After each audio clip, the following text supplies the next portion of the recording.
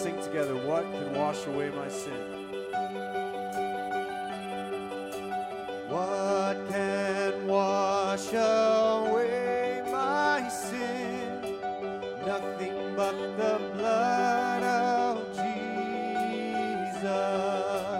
What can make me whole again? Nothing but the blood of Jesus.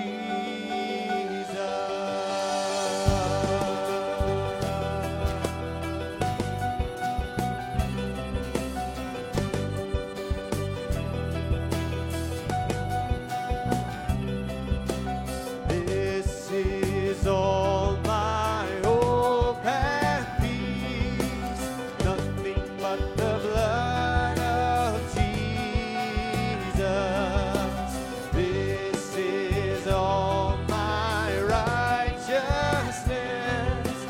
Nothing but the blood of Jesus. Oh, precious is the flow that makes me white as snow. No other fount I know. Nothing but the blood of Jesus.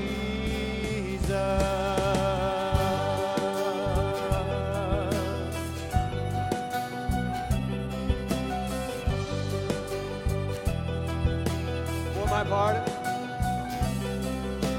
For my pardon, this I see. Nothing but the blood of Jesus. For my cleansing, this my plea. Nothing but the blood of Jesus.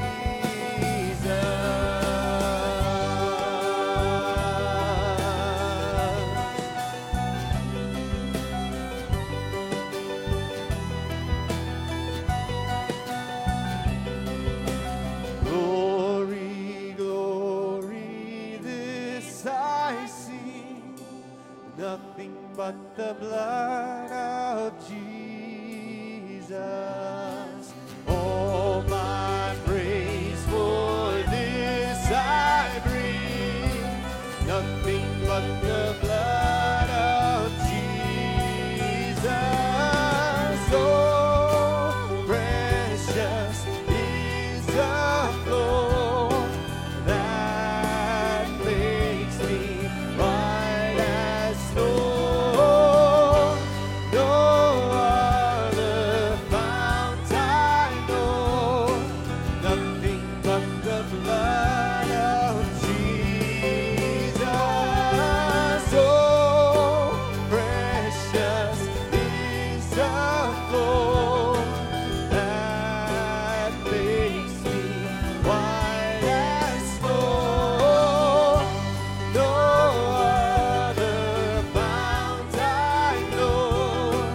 Nothing but the blood of Jesus.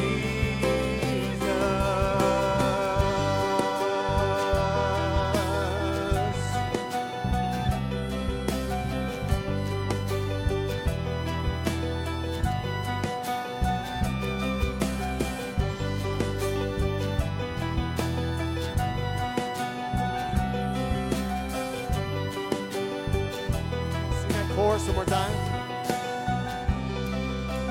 Oh, precious is the flow that makes me white as snow.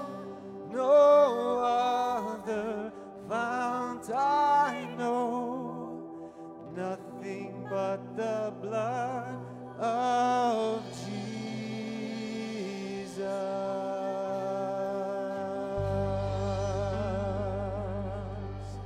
Amen, amen. Good singing this morning. You may be seated.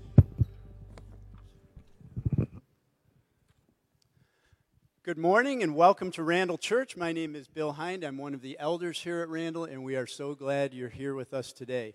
At Randall Church, we have three ways that we want to connect with you. We want to see you find your place upward in Christ, inward in the church, and outward in the community. If you're interested in how you can do that, how we can help you with that, please take one of the connection cards in front of you, little white cards in the pew rack. You can fill that out and ask for information. You can also ask for prayer requests. We'd love to pray with you or share any other needs that you are aware of or that you have. Well, this week, many of you are already aware, but two of our longtime members went home to be with the Lord. That is Connie Green and Linda Ringleben. I am a bit of a history buff, so I dug into the church archives, and I found that Linda became a member in 1998. She may have been here before that, I don't know. And Connie became a member in 1957. 65 years ago. So between the two of them, they had about 89 years of membership at this church. So we celebrate the time that we had here with them, serving alongside them. We mourn their loss, but we rejoice in knowing that they are with their Lord right now.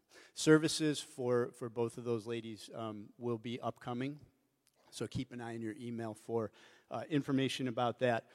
Well, it's May now. We think the snow is gone. Seems to be gone this morning. And we're starting to think about VBS. It's getting warmer. Kids are starting to think about school ending, and that means VBS is coming. So VBS is a very important ministry of Randall, and we have a lot of kids come into our building. We have an opportunity to teach them about God's love for them, something that they don't hear maybe ever out in the world. So if you're interested in serving in that way, helping these kids to know more about Jesus, please stop back to one of the kiosks in the back after the service, and we'll be happy to let you know how you can serve that way. If you get the electronic bulletin that comes in your email, you can find Helen Monegro's email address there, and feel free to contact her, and she'll be happy to connect you up with a way to serve there. Also, Cliff, this is the time of year at Randall when we recognize elders, and we are very happy to let you know that Cliff Miller has been recognized by the members of Randall Church and asked by the current elders to serve another term, and he has agreed to put his name on the slate for that, so his name will be up on the slate for elders at the annual meeting for another 3-year term. Most of you know and love Cliff already. If you don't know him, you can meet him and greet him after the service in the narthex. If you do know him, you can stop by too. I'm sure he'd love to say hi to you. Lastly, today being the first Sunday of the month, we'll be celebrating communion, remembering our Lord's death and resurrection. If you haven't picked up your communion elements, you can get those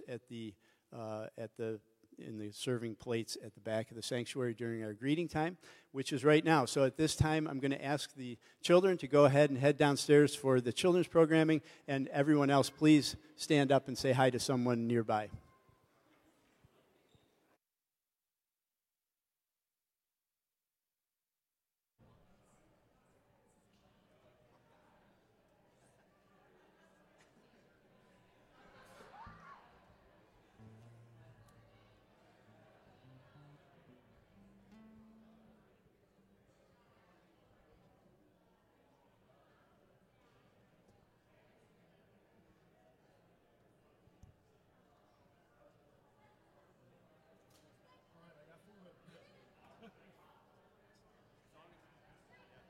Thank you. Make sure that we return it on or whatever, yeah. It's a desperate time for it to go down.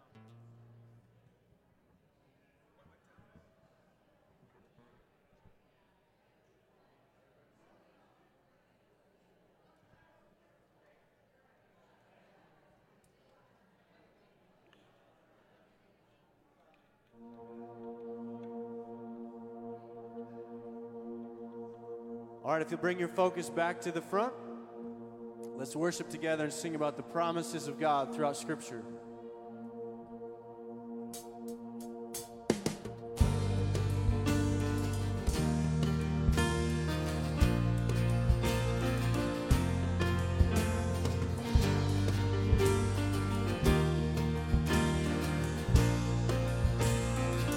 Let's sing together. God of Abraham, you're the God of covenants, of faithful promises. Time and time again, you have proven you do just what you said. Though the storms may come and the winds may blow, I'll remain steadfast and let my heart learn when you speak a word, it will come to pass. Great is your faithfulness to me. Great is your faithfulness to me.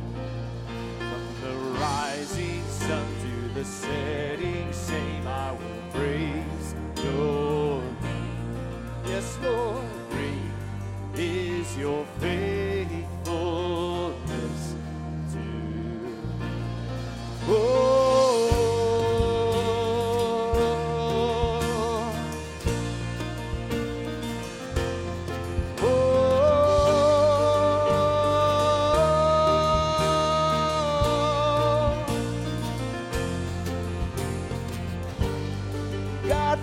to age, though the earth may pass away, your word remains the same.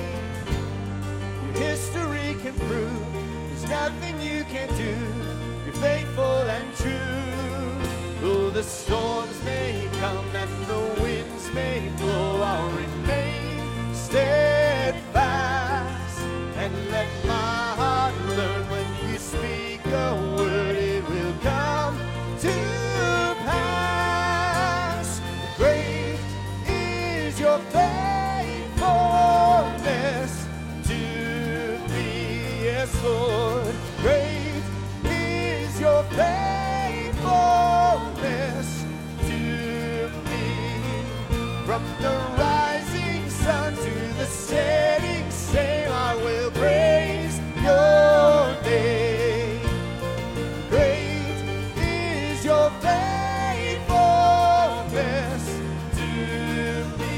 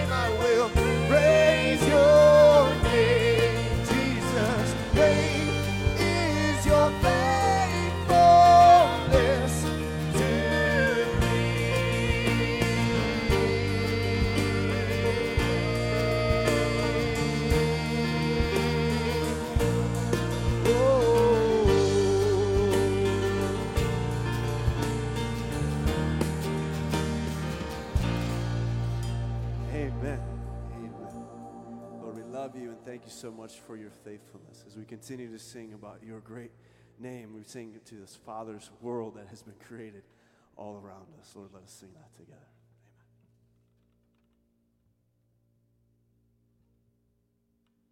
Amen.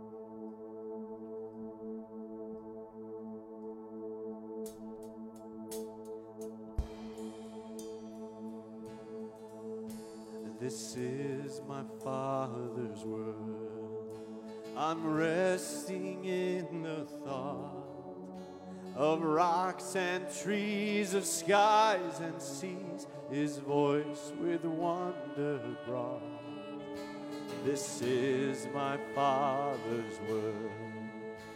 Oh, let me never forget that though what's wrong seems often strong, God is a ruler, yeah. This is our Father's word. Oh, let His will be done. Creation sings, death has no sting, the victory is won. This is our Father's word.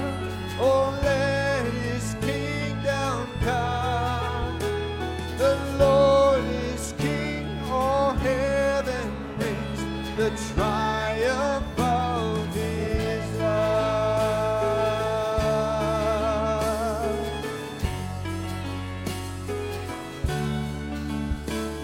This He sent His only Son from courts above. He ransomed us. The oath of death was done. This is my Father's word. The battle is not done. Christ who died will be glorified when earth and heaven are one. This is our Father's word. Oh, let His will be done. Creation sings, death has no sting, our victory is won. This is our Father's word. Oh, let His kingdom come. The Lord is King, all heaven rings the triumph of His love.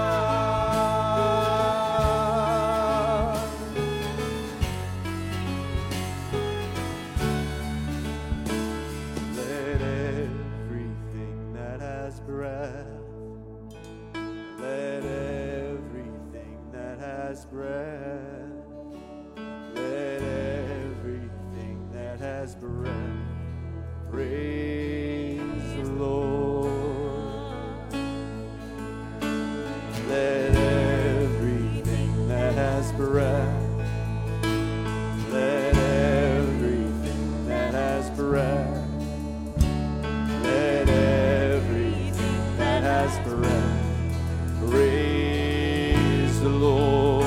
Oh, let everything that has breath, let everything that has breath, let everything that has breath praise the Lord. Let everything sing out.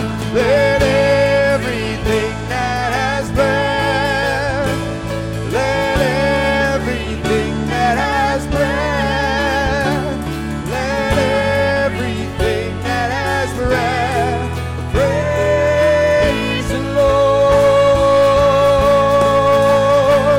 This is our Father's word. Oh, let His will be done. Creation sings, death has no sting, the victory is won. Oh, this is our Father's word. Oh, let His kingdom come. The Lord is King, all heaven rings the triumph of His love. Oh,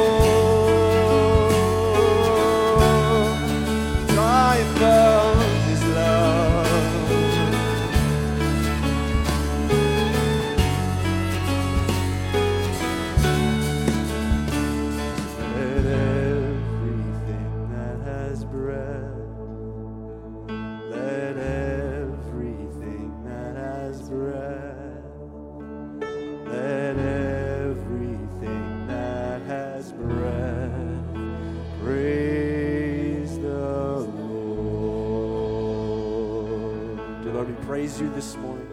We bring our voices before you today. We sing these old hymns. We sing to the depths of our heart, Lord, trying to bring glory and praise to you above all else. Everything in this room, everything that we have, Lord, we are giving all that we have to you here today. We praise you, Lord. In Jesus' name, amen. Amen. Would you stay standing? I'm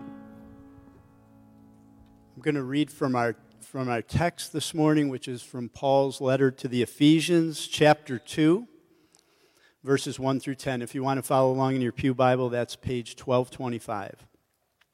As for you, you were dead in your transgressions and sins, in which you used to live when you followed the ways of the world and of the ruler of the kingdom of the air, the Spirit who is now at work in those who are disobedient.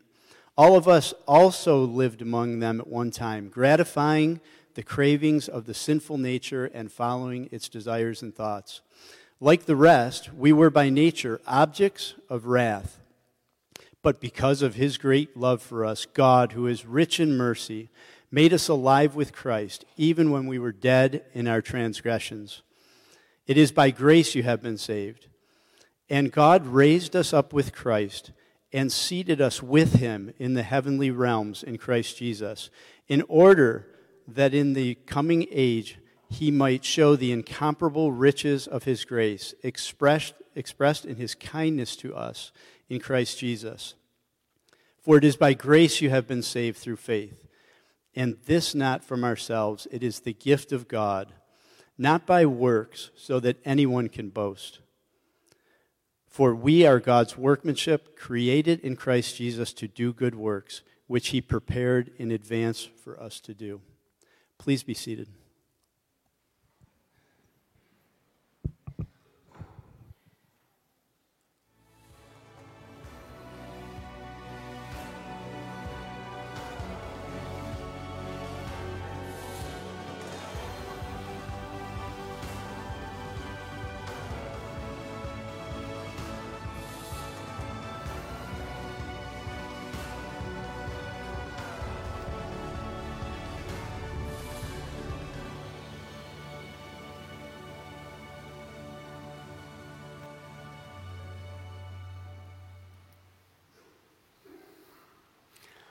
Well, they say that the most effective memory trigger is the sense of smell.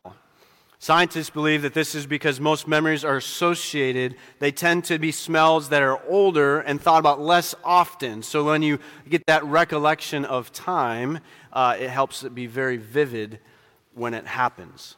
They say that the most effective memory trigger is the sense of smell. Repeating is also an effective memory trigger as well. Have you ever smelled rotting meat? Now, I won't do this to you, but imagine this. Imagine if I had opened with that and I called our ushers then to come forward, and in their plates they had something that had been scraped off the highway this week, dropped into the offering plates and brought into the room so that you would remember today. You would remember this moment that I asked you if you remembered through the sense of smell. Do you think that that would be a memorable sermon? It would be a memorable morning, at least I would say that. One of the measurables as to whether a sermon is memorable or not is whether or not people talk about it over the dinner table afterwards. Do you think you would have talked about it if we had walked in with plates full of rotting meat? Would you have talked about that over your dinner table today? Perhaps. Perhaps you shouldn't. My name is Pastor Milo. I am so glad you're here. If you're watching online, if it's your first time with us this morning, or if you're listening back to our podcast at a later time, we are so glad that you are here. Today's message is one that I hope that you will remember, even if I don't have a plate of rotting meat here to help you do it. Not because of my great introduction, not because of my great public speaking skills, but because of the great power of God's Word that is going to speak to us here this morning. So if you have a Bible, and I hope that you do, we ask you to bring your Bibles every week. Bring something to write with and bring something to write on, because we believe that when we come together, that God actually has something to say to us, and we want to, as we see Moses in the Old Testament said, write this down. Pay attention. There's something here for you today when we open God's Word. If you're here this morning and you're still trying to work through how you might get God's attention or trying to work through how you might earn God's favor, today God is showing you and is going to be showing you and I a different way to live.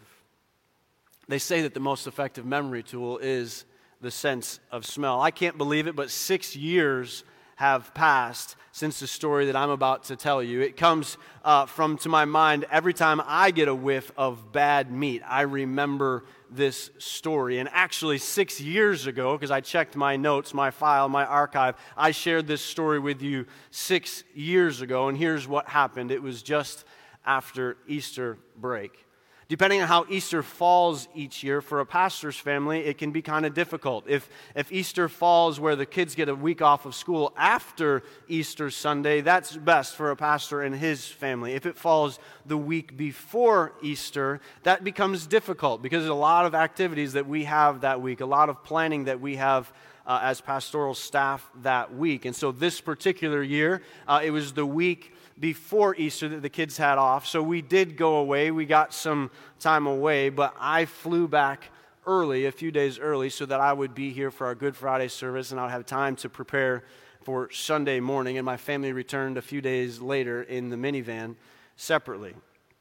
So as it would happen, I came home, and I actually didn't eat any meals there at home. I didn't open my refrigerator. I was invited over to a friend's house the first night that I got home, and then I met another friend out for dinner the second night that was home.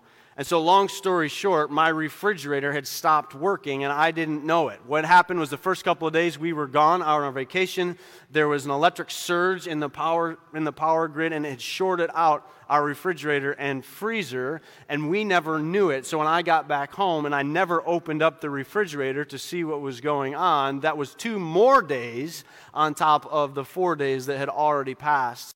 The power had gone out. So what happened was my wife and the rest of the family came back home.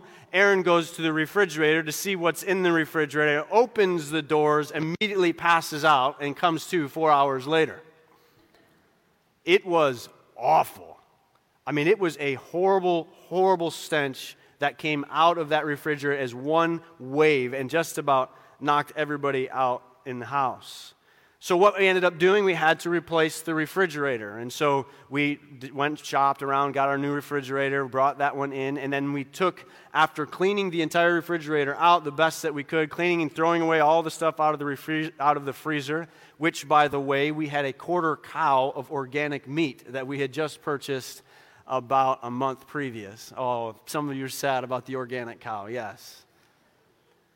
It all gone bad. It all gone sour. We cleaned it all out. We took it out. We threw it away. And then we pulled the refrigerator freezer out and we put it on the dolly.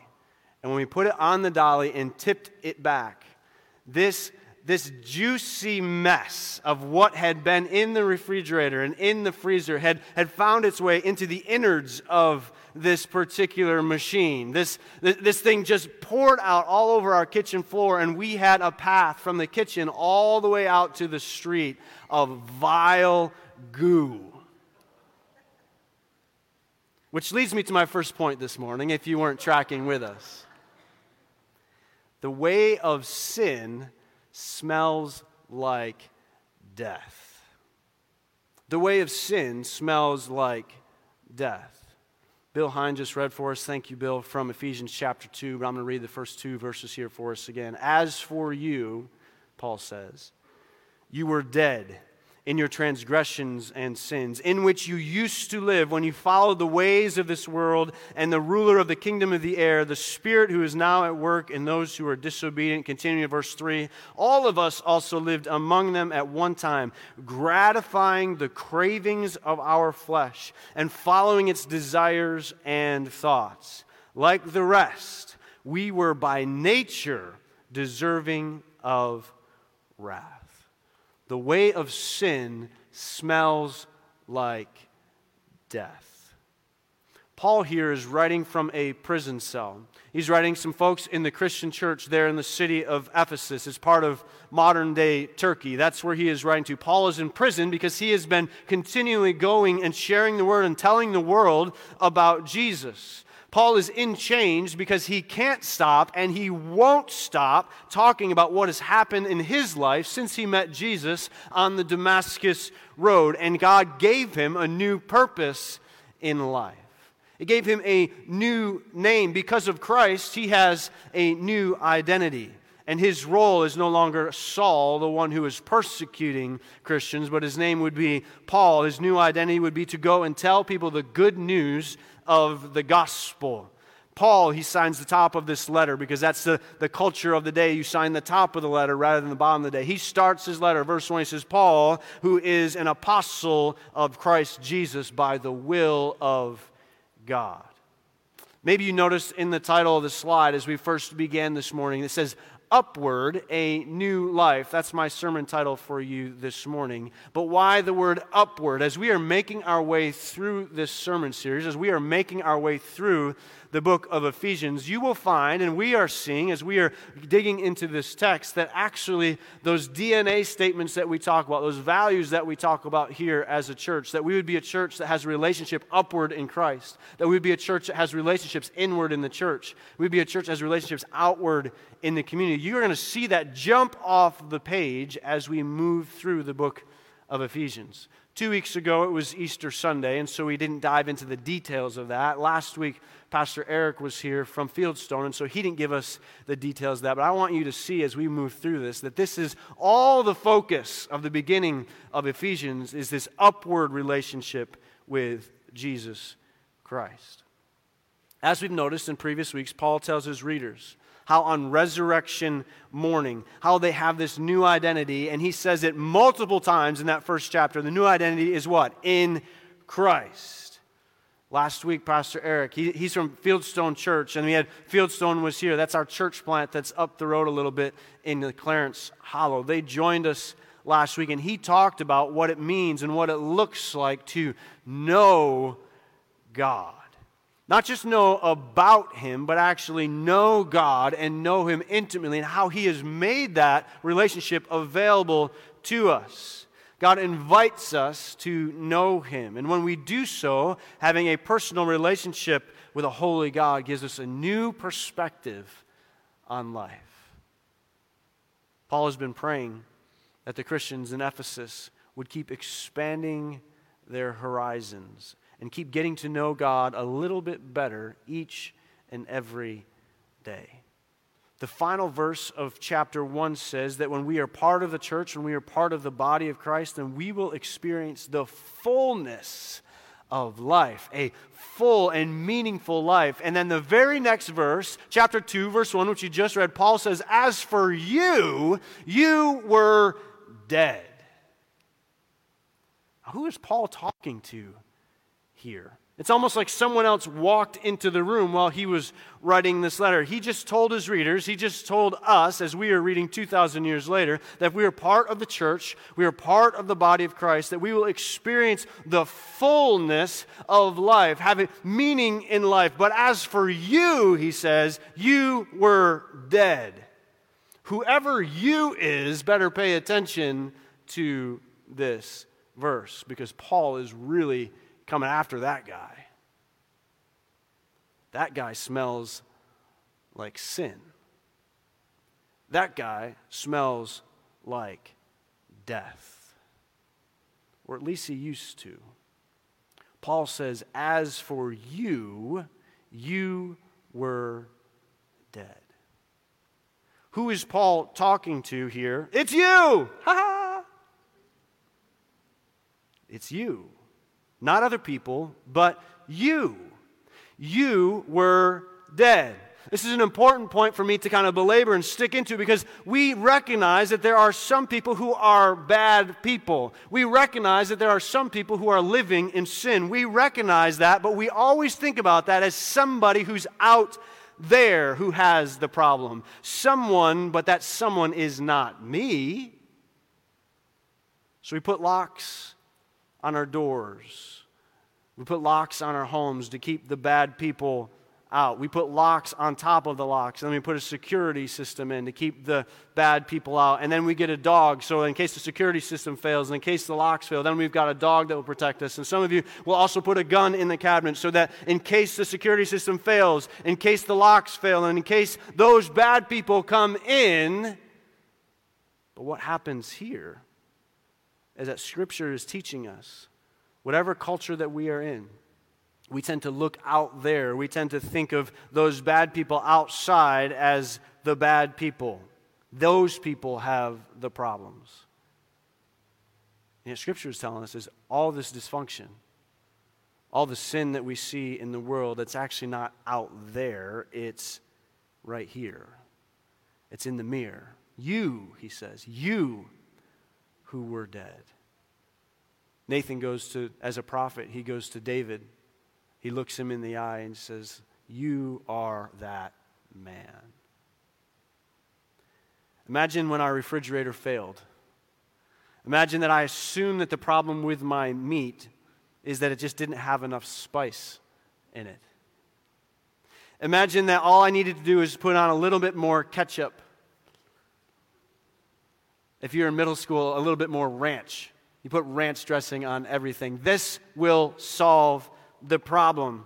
I'm sure it'll be fine. I can't smell it anymore. It'll be fine.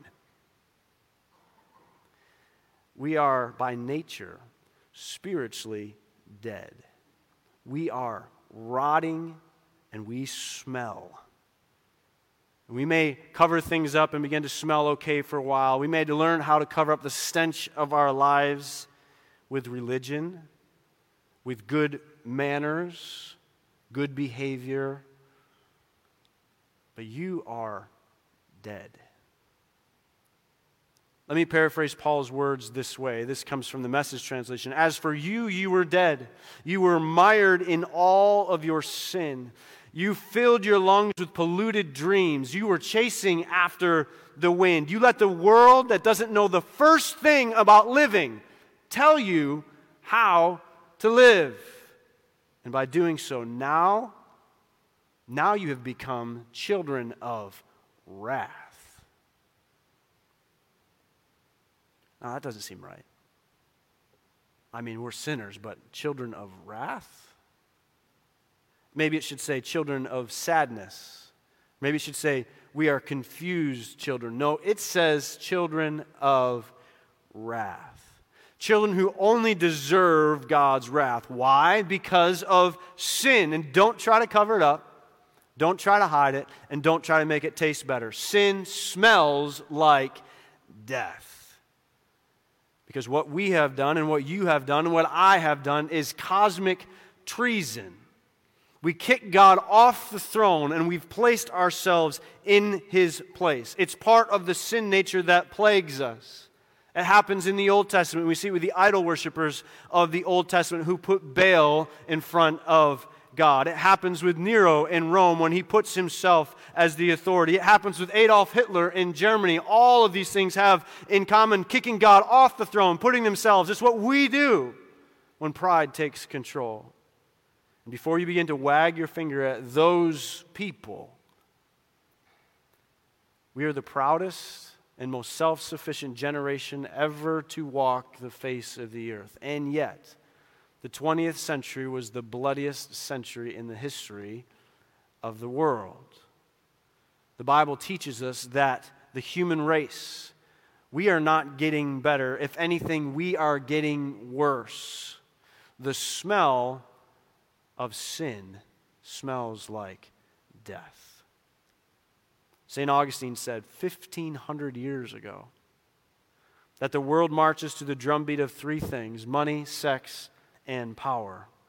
Money, so the sin pushes this world to be continually obsessed with getting more money. Sex, sin tells us that we obey our desires. We obey our body even when it's bad for us, or even when it damages other people, or even further, when it goes against God's divine design, we want sex. Power, sin leads us to be obsessed with power. and always looking to get more of it by whatever means necessary, to be the smartest person in the room, to be the best looking person in the room, to be the most religious person in the room, to be the richest person in the room, because he gives us power over others.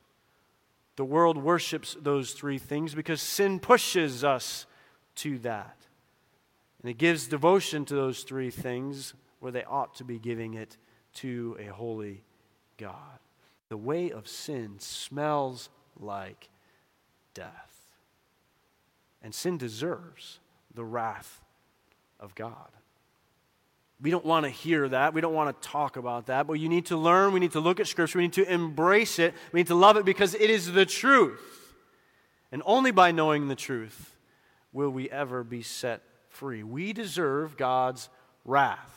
When we take him off the throne, his rightful place, that is blasphemy against God. Pushing him off the throne is treason. It deserves the eternal punishment that it deserves, and that is hell.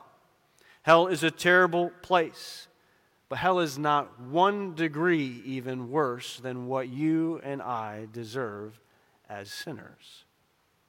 The way of sin smells like death, because the way of sin marches steadily, one moment, one step after another, all the way to death. Some of you are thinking, well, this is a pretty hopeless sermon. But God. But God. These two words are the tipping point of our text today. When we look at this passage, we see the words, but God. In fact, these two words are the tipping point that defines the good news of the gospel as a whole. What is the gospel message what does it get boiled down to? God's only Son provides eternal, everlasting life. That's the gospel. The way of sin smells like death. Sin marches us steadily towards the grave, but God. It's a tipping point. I remember when our family dog for the first time encountered snow for the first time in the backyard. He was shocked. He was delighted. He was overwhelmed. He's wagging his tail nervously. He's sniffing the snow up his nose. He doesn't know why it hurts. He can't figure out what's going on. What has happened? Whimpering even at the mystery of it all. Dancing around on the top of his toes out in the snow. What happened? It wasn't really that much colder than it had been the day before. The day before it was 33 degrees Fahrenheit, and now it's 31 degrees Fahrenheit. What had happened? Almost nothing had changed, and yet everything had changed. But God. The way of sin smells like death, but God, the way of salvation, leads to life. The way of salvation leads to life. Verse 4 says this, but God, being rich in mercy, because of the great love in which he loved us, made us alive with Christ. Even when we were dead in transgressions, it is by grace you have been saved. And God raised us up with Christ and seated us with him in the heavenly realms in Christ Jesus, in order that the coming ages he might show the incomparable riches of his grace, expressed in his kindness to us in Christ Jesus. The way of salvation leads to life. Verse 4, beginning with, but God, is like the continental divide that runs through the Rocky Mountains. If you are a water drop that falls from the sky and you are falling down and you land there, you have one way or another to go. As that water drop falls, if it lands on one side of the continental divide, it is going to find its way all the way over to the Atlantic Ocean. If it falls on the other side, it's going to fall and it is going to make its way all the way over to the Pacific Ocean. I realize as I'm saying that I'm saying it backwards for you. I think that the Atlantic Ocean would be on this side for you. The continental divide. No matter how hard you struggle, no matter how much effort you put behind it, how much trying you are putting behind it to earn the favor of God, you are hopelessly on the wrong side of the divide. But God. Notice it's all in past tense here. It's a reference to the work of Jesus. He made us, past tense, alive with Christ. Christ died, he rose again, and by doing so, he satisfies the curse of sin that has held humans in bondage. And since the Garden of Eden, Adam and Eve in the Garden of Eden sinned, and because of their sin, we have all been in bondage. But justice at the cross has been served. Because Jesus broke the curse of sin, I can be released from my curse of sin. You can be released of your curse of sin. Because Jesus shared in my death, I can share in his resurrection. Because Jesus shared in your death, you can share in his resurrection. Because Jesus died for me, I can live for him. Because Jesus died for you, you can live for him. Many times on a Sunday morning, I'll grab a cup of coffee next door here at Tim Hortons. Early morning, just sitting there running through my notes one more time, making sure that I know what it is I want to say. A couple years ago, a little girl and a boy came in. Their parents were pushing them in the jogging stroller. And if you don't know this, Tim Hortons off to my side. It's actually a gas station. So you just kind of come in, make your way in. They pushed the stroller in. They came in. Their parents pushed him in. I heard this little girl ask her brother. She said, "Can you feel your heartbeat? Can you feel your heartbeat?" And she had her hand on her chest and she had her eyes closed. "Can you feel your heartbeat?" And she was just shocked by it. "Can you feel your heartbeat?" And then she put her hand on his chest. She said, "I can feel your heartbeat too." She said, "Your heartbeat is how you know that you're alive." Isn't that great? That's how you know. Paul says that we are made alive in Christ, that our heartbeat is his heartbeat. When he rose from the dead, Easter Sunday morning, that his heart, the heart that was in his chest, went from being dead and lifeless to suddenly beating again. And that's how you know that he is alive. When we accept Christ, his heart starts beating inside of our chest. He's made us alive in Christ. The way of salvation leads to life. He also raised us up with Christ.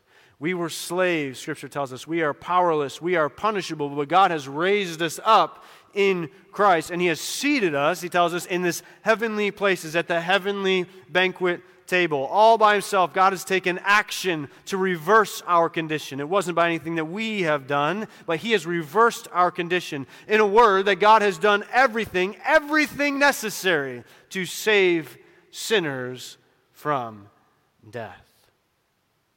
Not only did he do that, he seats us at the table. He doesn't say, "I will seat you." It's still past tense. He says, "has seated."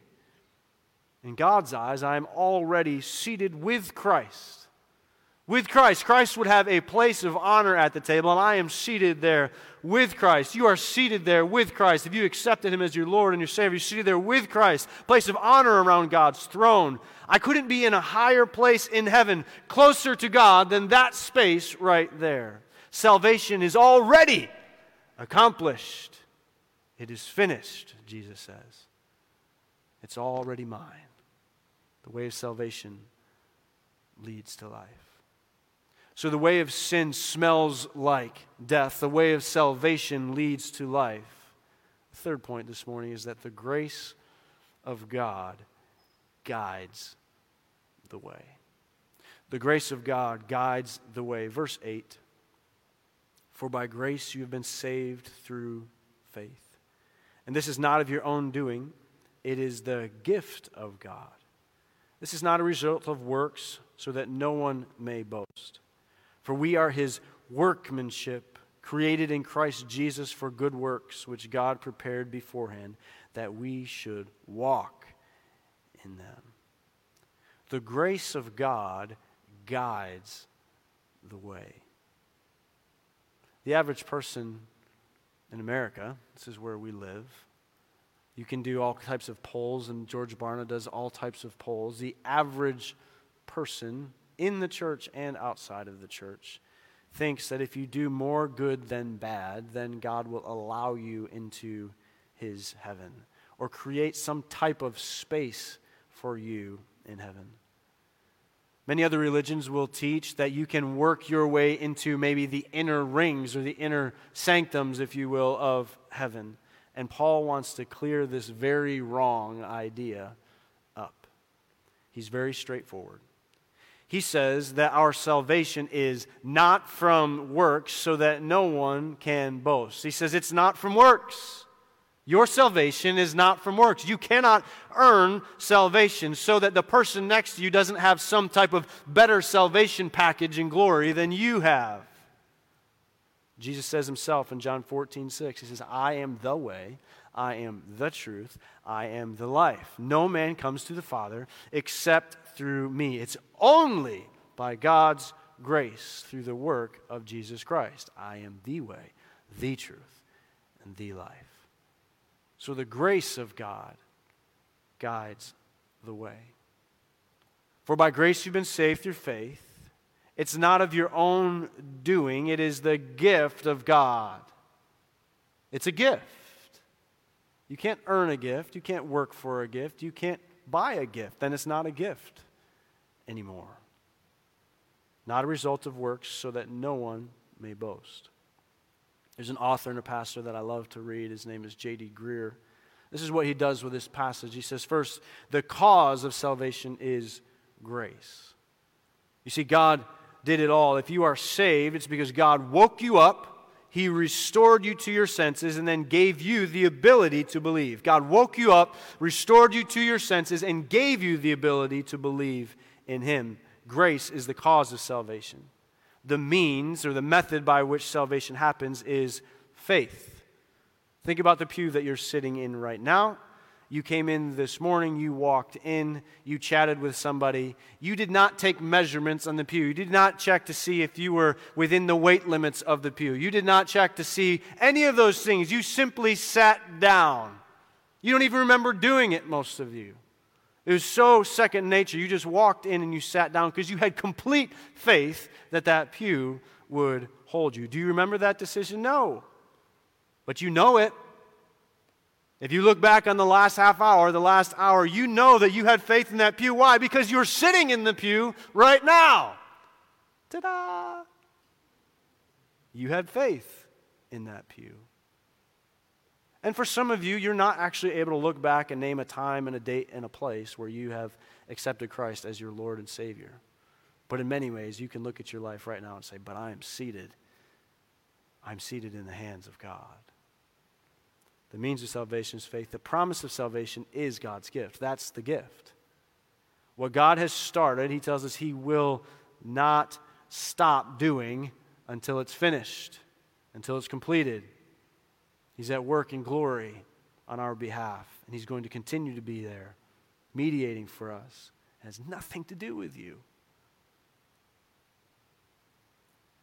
Then the effects of salvation are the good works that we do.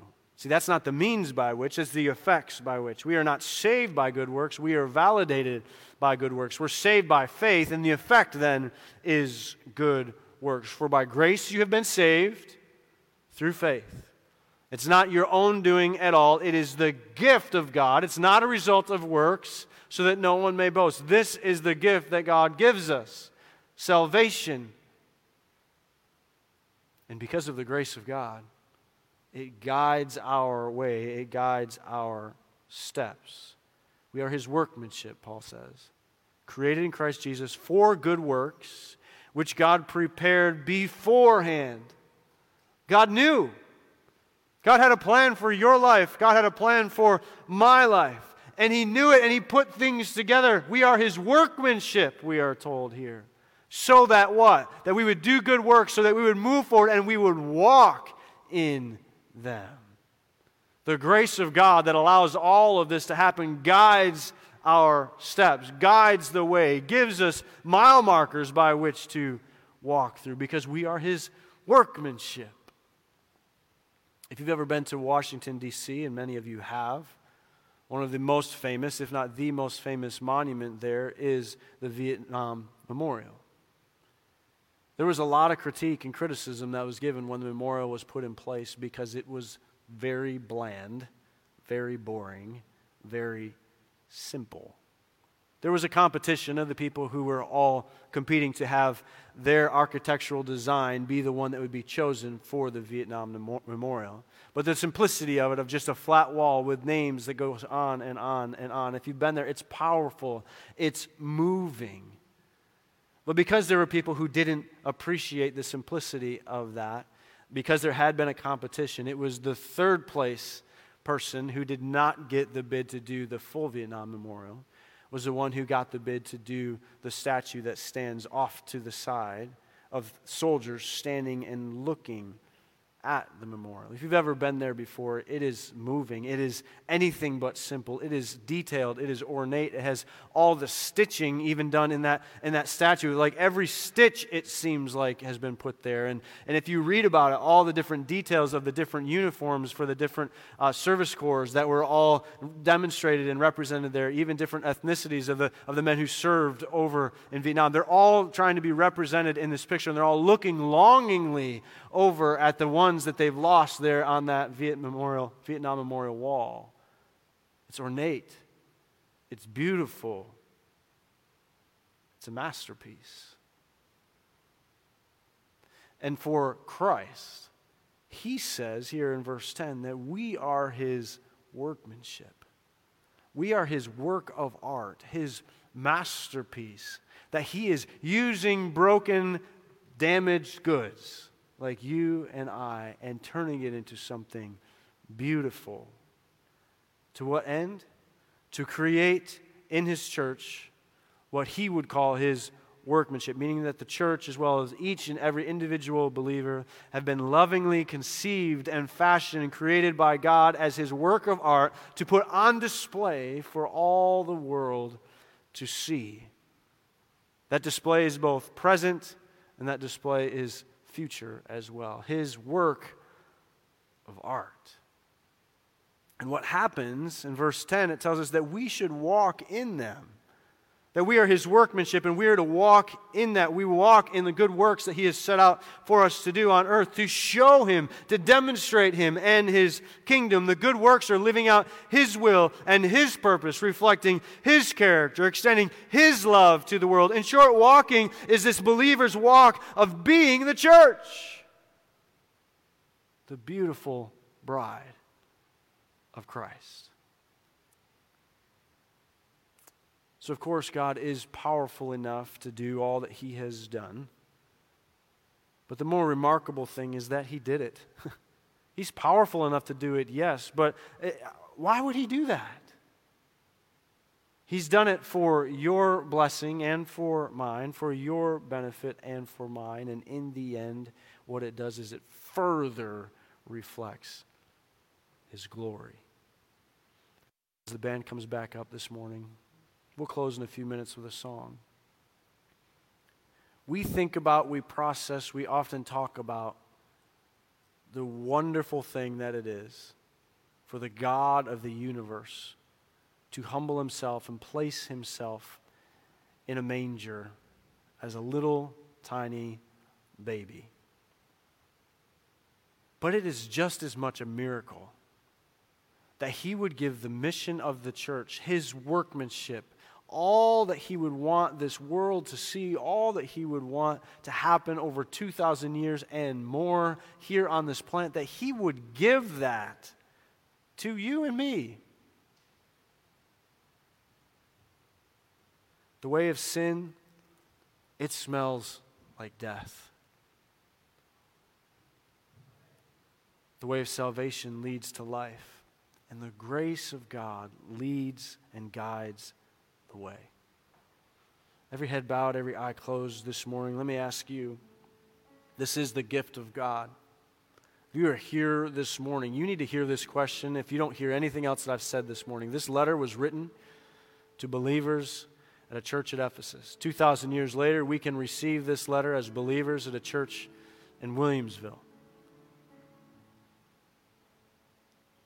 But if you're here this morning, and you do not personally know Jesus Christ as your Lord and your Savior, ask yourself, have you accepted the free gift that God is offering because of what his Son has done at the cross? You See, the Bible says that we are sinners. The Bible says that we, without Christ, smell and stink the stench of death. If you are here this morning, you do not know Christ, you are on the wrong side of the continental divide. But God. So if you don't know Christ this morning and you would like to accept Him, would you pray this prayer with me? Dear Lord, the Bible says I am a sinner. I believe it. The Bible says I cannot save myself, but it says that Jesus Christ died in my place for my salvation. I believe it. The Bible says if I confess my sin, you are faithful and just to forgive me of my sins. I believe it. I accept you. I accept the gift of Jesus Christ, the beauty of the gospel. God's only Son provides everlasting life. I accept that gift. If you are here this morning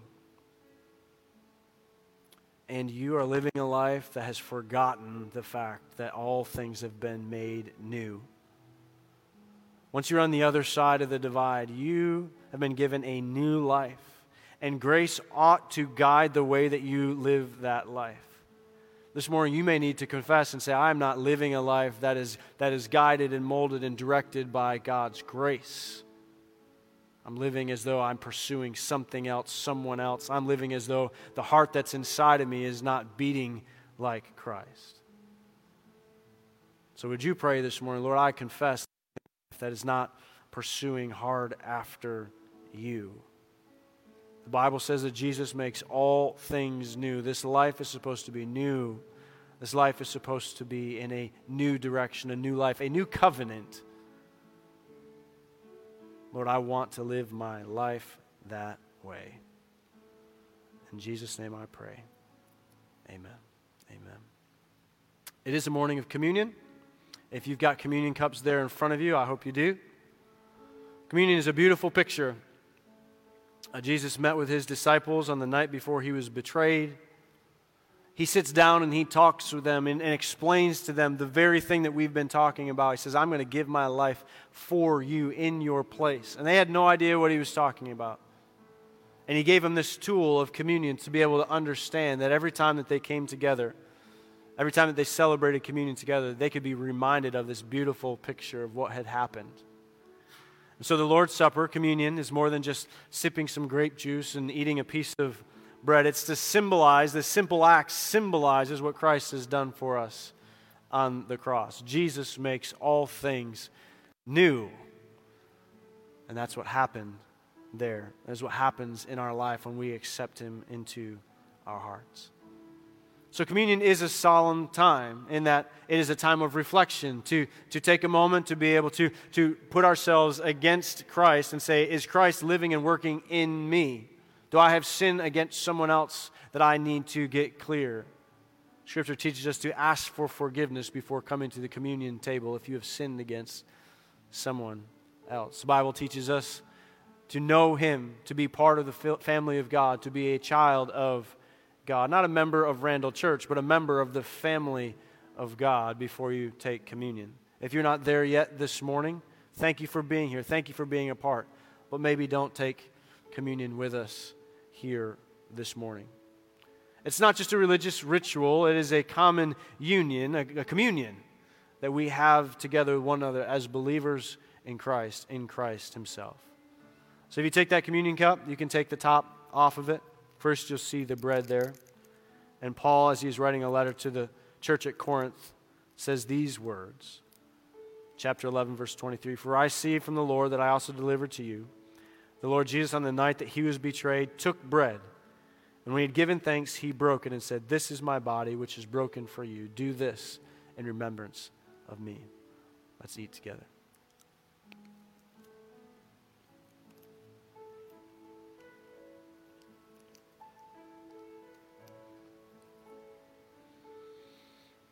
Paul continues on in verse 25. He says, In the same way, in the same meal at the same time, He also took the cup at that supper, saying, This cup is the new covenant. He makes all things new, friends. This is the new covenant in my blood. Do this as often as you drink it in remembrance of me.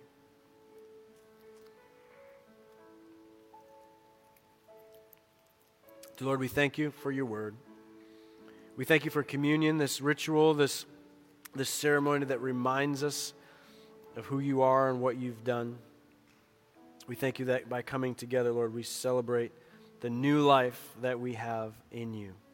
Let us walk out of here living a life anew. In Jesus' name I pray, amen. Would you stand as we sing?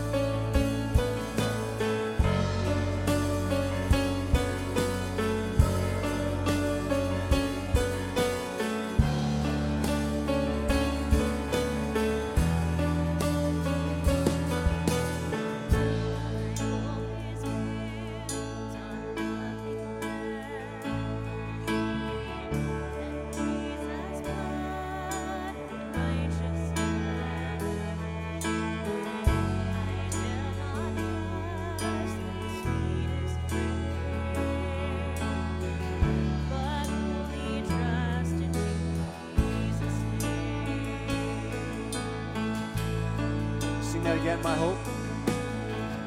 My hope is built on nothing less than Jesus' blood and righteousness. I dare not trust the sweetest frame, but wholly trust in Jesus' name. Christ alone, the cornerstone, the weak made strong in the Savior's love. Through the storm, He is Lord, Lord of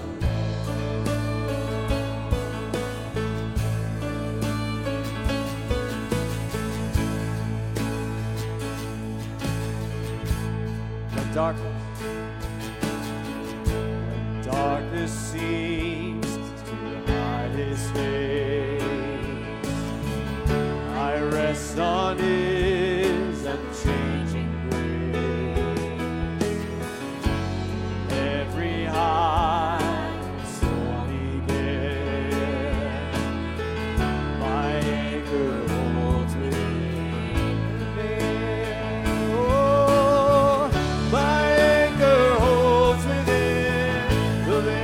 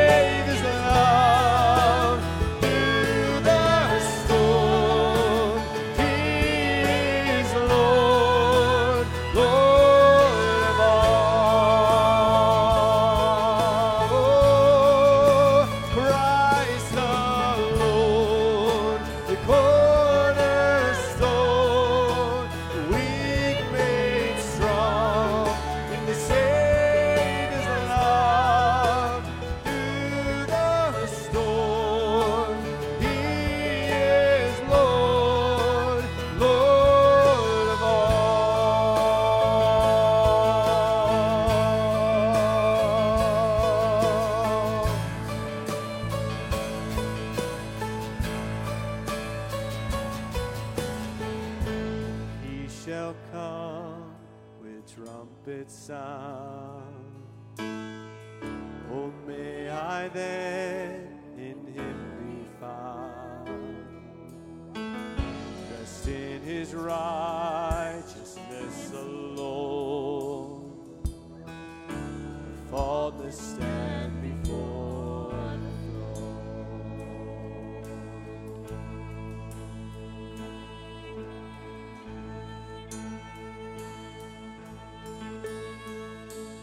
Christ alone, cornerstone, weak made strong, Savior's love through the storm. He is Lord, Lord of all. Christ alone, the cornerstone, weak made strong in the Savior's love through the storm.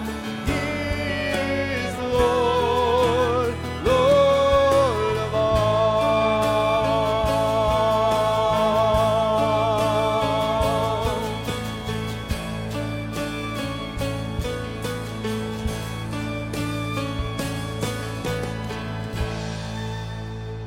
Lord, we love you, we thank you, we praise you. You are Lord of all, and we lift our voices to you this morning, giving you the proper glory and praise. We love you. In Jesus' name we pray. Amen. Amen. You can remain standing. Just our last announcement is, as you are going to make your way out this morning, we got offering plates that are there in the back. It is the first Sunday of the month. And what that means is it's our care offering. It's something that we use to help with benevolence requests that come in. We're able to help people with their rent payments or different things like that have happened over the last number of months. Your generosity has been wonderful, so continue to give in that way.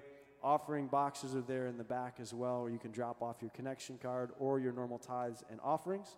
And then there in the back beyond that, any announcements that we've made this morning, there will be a kiosk there in the back for you to talk to a person, ask more questions, and then also an opportunity to meet with Cliff Miller and myself as we be able to talk through the eldership process this year. That's what's going on as you make your way out this morning. Would you close with us in this benediction prayer? You can read this with me.